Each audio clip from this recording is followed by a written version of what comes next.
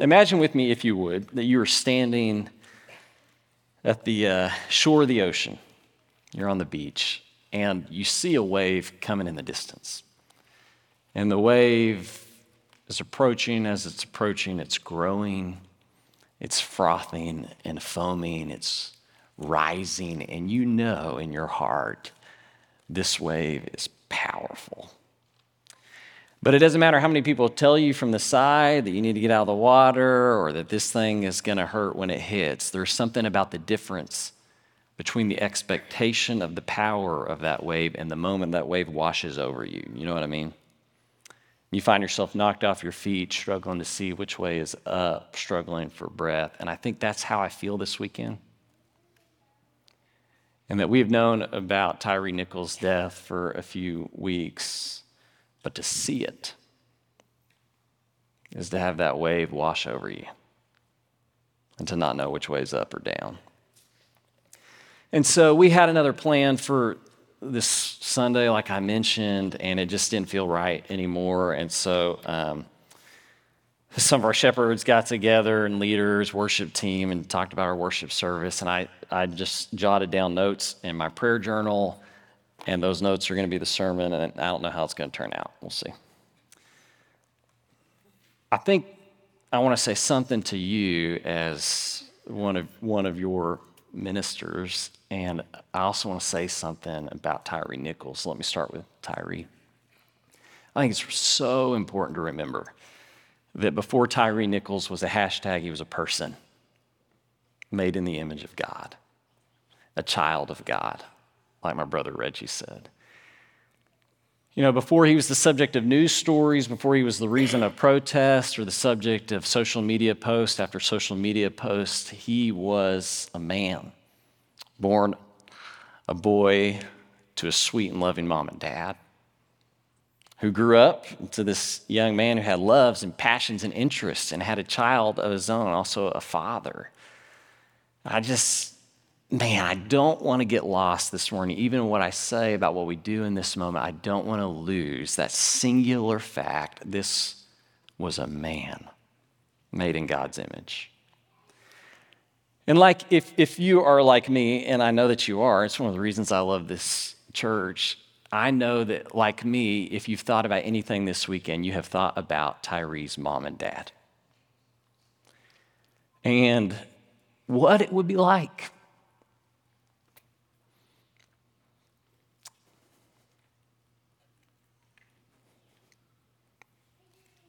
to see your own child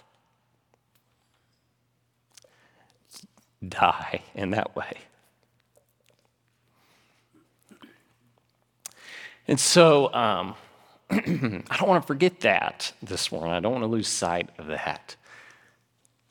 What the Bible tells us from Genesis to James is that Tyre, like each and every one of you, was made in the image of God. And that's a special thing. You can't take it away from a person, no matter what.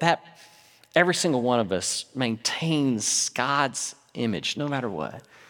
And because of that, from Genesis to the book of James, we're told that the way you treat people matters because they're made in the image of God. And because they can never lose that, they deserve dignity and respect and love, every single person, and protection. And so I know that you, like me, your heart is broken. That's one of the things about this church. We got a big heart. We love our city well. We love the world well. And when something happens like this, you, like me, your heart is broken because you know this was unjust. And so we mourn. You know, one of the things about being a Christian is that we follow a Savior who not only died for us and was resurrected for us, but whose story, for our sakes, begins when he descends from heaven apart from us and joins us right here, one of us, living our life, feeling what we feel. So part of what it means to be a Christian is to feel what Tyre and his family feel. And so I know you're doing that today. Because of that, like Paul says in Romans 12, we mourn with those who mourn. And I hope and pray that if you have not already, that God would convict your heart and that you would mourn. And I suspect that you have, because there are those who are mourning and grieving deeply this morning. But you might be wondering, what else can I do? And I think there's all kinds of things you might do. You might write letters to your elected officials describing your desire based on your convictions as a child of God that every person be protected and cared for. You might protest. You might vote differently. Listen, I'm a preacher. I don't know how to fix this. I don't know. But maybe you have some ideas, and I encourage you to pursue them. One thing I do know, I'm deeply confident of this, is that we need law enforcement who are good men and women. We need law enforcement who are believers in Jesus Christ and who have been baptized into his blood and are led by him every day, surrendering their lives to him above all. You know, I think about events like this with law enforcement. The first thing that comes to my mind every time is my father-in-law, who was a police officer for 40 years. And I'll tell you, every time I talk to him after something like this happens, his heart is broken because he put in 40 years as a good man and as a servant of Jesus, protecting people made in the image of God. And he sees something like that, and he sees it go up in smoke just like that. Everything he worked for. We got a young man here, his name's Trey. He's law enforcement. He runs our security in the children's wing. You've seen Trey over there, a big old guy, got an earpiece in every Sunday, making sure our kids are safe. Wednesday night of this week, he was here. It was obvious he had just come from work. He was still in his uniform. He looked tired and haggard, but he was here on Wednesday night because we're trying to get this new children's check-in system. So he was here on Wednesday night making sure that was up and running so our kids would be safe. That's the kind of person I want on the streets keeping us safe. And so maybe, especially for our young people, you'll think about going into law enforcement, making a difference for the kingdom. And then if nothing else, you know, I've told you this, Jesus, before he's asked, what's the summation? What's the essence of the Bible? What's it all about? And he says two things: love God and love your neighbor. And so based on that, we've got this thing in my family. I've shared it with you every day before the kids get out of school. I say, what's the most important thing? And they say, love God and love your neighbor, you know. And I say, yeah, and I want you to do it. So I hope that maybe you will draw closer to somebody else this week in a moment where we could easily be driven apart from one another, that you would love your neighbor really well. I think those are all things that we might do. But I want to spend just a few minutes talking to you about what we must do. One thing, what we must do. I don't have any slides. Like I said, this sermon was just cobbled together this weekend. So we're going to go to Luke 18. If you have a Bible, you can turn there. I want to invite you to do it. Like I said, it won't be on the slides. If you're watching online, I'm sorry, we don't have slides for this. But I'll read it slowly so you can follow along. And we'll go Luke 18, verses 1 to 8. And then Jesus told his disciples a parable to show them that they should always pray and not give up. He said, in a certain town there was a judge who neither feared God nor cared about men. And there was a widow in that town who kept coming to him with the plea, grant me justice against my adversary. For some time he refused, but finally he said to himself, even though I don't fear God or care about men, yet because this widow keeps bothering me, I will see that she gets justice, and so that she won't eventually wear me out with her coming. And the Lord said, listen to what the unjust judge says. And will not God, who by implication is so much greater, will not God bring about justice for his chosen ones who cry out to him day and night? Will he keep putting them off? I tell you, he will see that they get justice, and quickly. However, when the Son of Man comes, will he find faith on the earth? I was thinking about at the beginning of the year who I want to be in 2023. Maybe some of y'all are doing that. And as I was praying through that, these two words kept coming to mind for me. I'll share one of them this morning, and that word is pleading. pleading. I've just felt God put on my heart, starting in December and moving into the new year, to be a man who pleads with the Lord for his will to be done on earth as it is in heaven. I'm thinking especially for my family's sake. I'm thinking about my church's sake. You know that I desire revival among God's people at Highland in our city, and I'm pleading with the Lord every day for that. In fact, our whole leadership has joined me in that. We believe part of the way that you plead with God for something is not just prayer, but fasting. It's a way of showing something to God, to communicate to God that you want something really badly. So I'm pleading to God with that, and I'll talk about prayer and fasting some other time. But I've got this book, this devotional book that I work through every morning, and each morning it prompts me to pray for three things: to pray for my personal life and family, to pray for my church, and then the world. And I'm so thankful for that prompt, because as I'm pleading every morning with God to pour out His Spirit on us, to guide us by His power, I'm pleading for the world around me. And that plea has changed in the last few weeks in light of the Tyree Nichols tragedy. I'll admit that even as a pastor, even as a minister, that sometimes my prayer can be half-hearted. I think that's why God's convicted me in this, to grow in pleading. I preached a couple of weeks ago, and I gave the example about what somebody might say about you at your funeral. It's not the first time you've heard that, but man, that was working on me. It was kind of working me over. What are people going to say about me at my funeral? And I'll tell you, there was a time in my life where I hoped more than anything that they would say at my funeral, that guy was a good preacher. But now I hope what they'll say is, that was a man who never stopped pleading with the Lord, and that it will be true when they say that. In Genesis 32, there's this story of Jacob. It's been kind of working me over. Jacob encounters God himself, or an angel of God. It's not exactly clear. It's in the middle of the night, and Jacob just locks in this wrestling match with this angel. It's every young boy's favorite story in the Bible, right? Here he's just wrestling all night long with this angel, or the Lord himself, and he just won't let him go. He just will not let him go. And finally, the angel's had enough, and he reaches forward and he wrenches Jacob's hip, we're told. He tears his hip apart, and Jacob still won't let go. And the next thing he says is, "Not until you bless me." And finally, he gets his blessing. And I wrote this down in my journal. It's kind of silly. I'm kind of embarrassed to read it out loud, but I wrote down in my prayer journal, "Eric, pray and plead so hard you walk with a limp." The widow here in Luke 18, she pleads with the judge. You see that word? She pleads with him. Day and night, she's just wearing him out. And there's a word here about all of our prayer before the Lord. Jesus tells us whatever we desire to ask the Lord for. But pay attention here. What is she praying for? Justice. For justice. She's pleading with this judge. And Jesus says this isn't about a woman and a judge. It's about you and the Lord.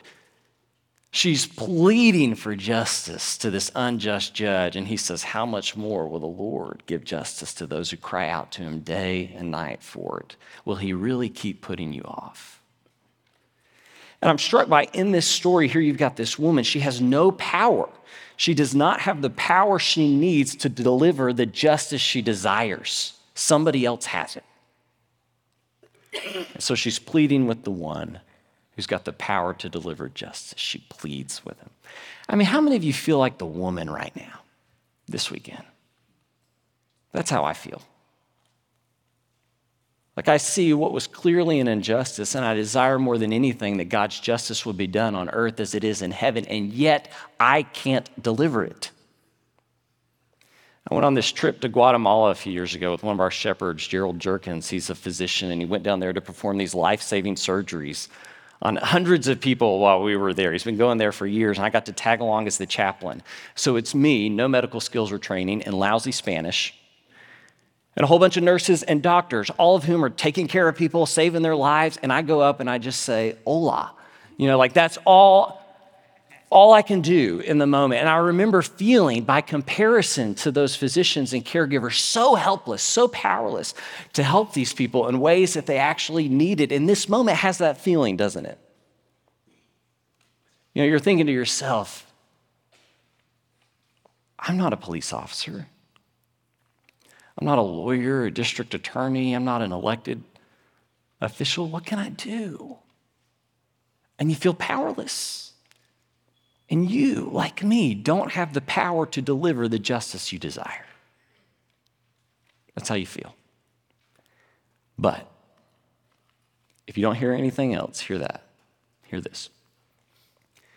If we believe that means we are powerless, we have totally missed the point. Totally missed it. Because look again with me here. If Jesus is saying anything to us in this parable about this widow, it is that there is great, great power in pleading to the Lord for his justice on earth.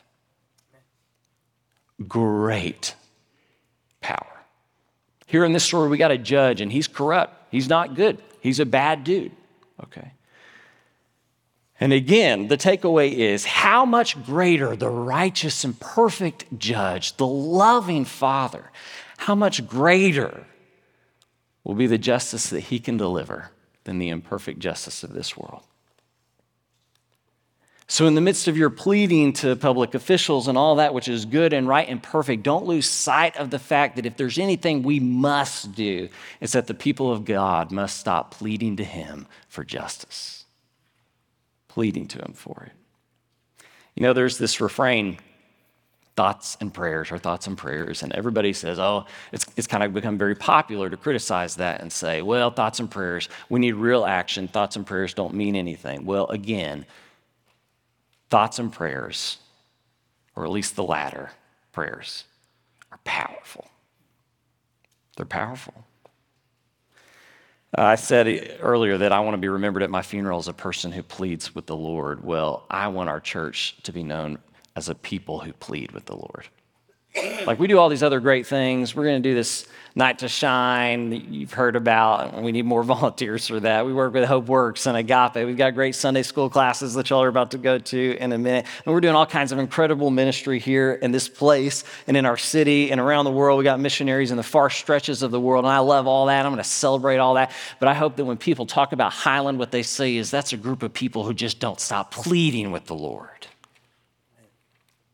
And if you need something, if your heart is broken about something in the city, about something in your life, and you desire God's justice and will would be done on earth as it is in heaven, you need to go to Highland, because those people plead with the Lord. They don't stop. Which brings me to this last point I want to make about this. Would you look at the last verse with me really quick here?